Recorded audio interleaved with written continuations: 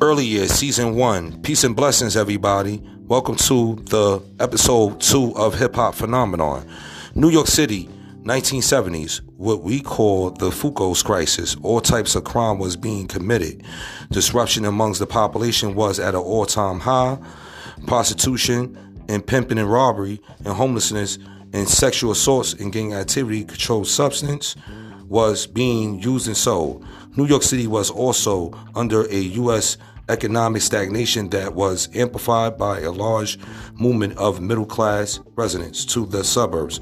With that being the result, it caused the New York City blackout of 1977. It struck on July 13th that year and lasted for 25 hours, during which Black and Hispanic neighborhoods fell prey to destroy and loot. Over 3,000 people were arrested in the city already. Crowded prisons were so overly populated that some suggest reopen the recent condemned Manhattan detention complex.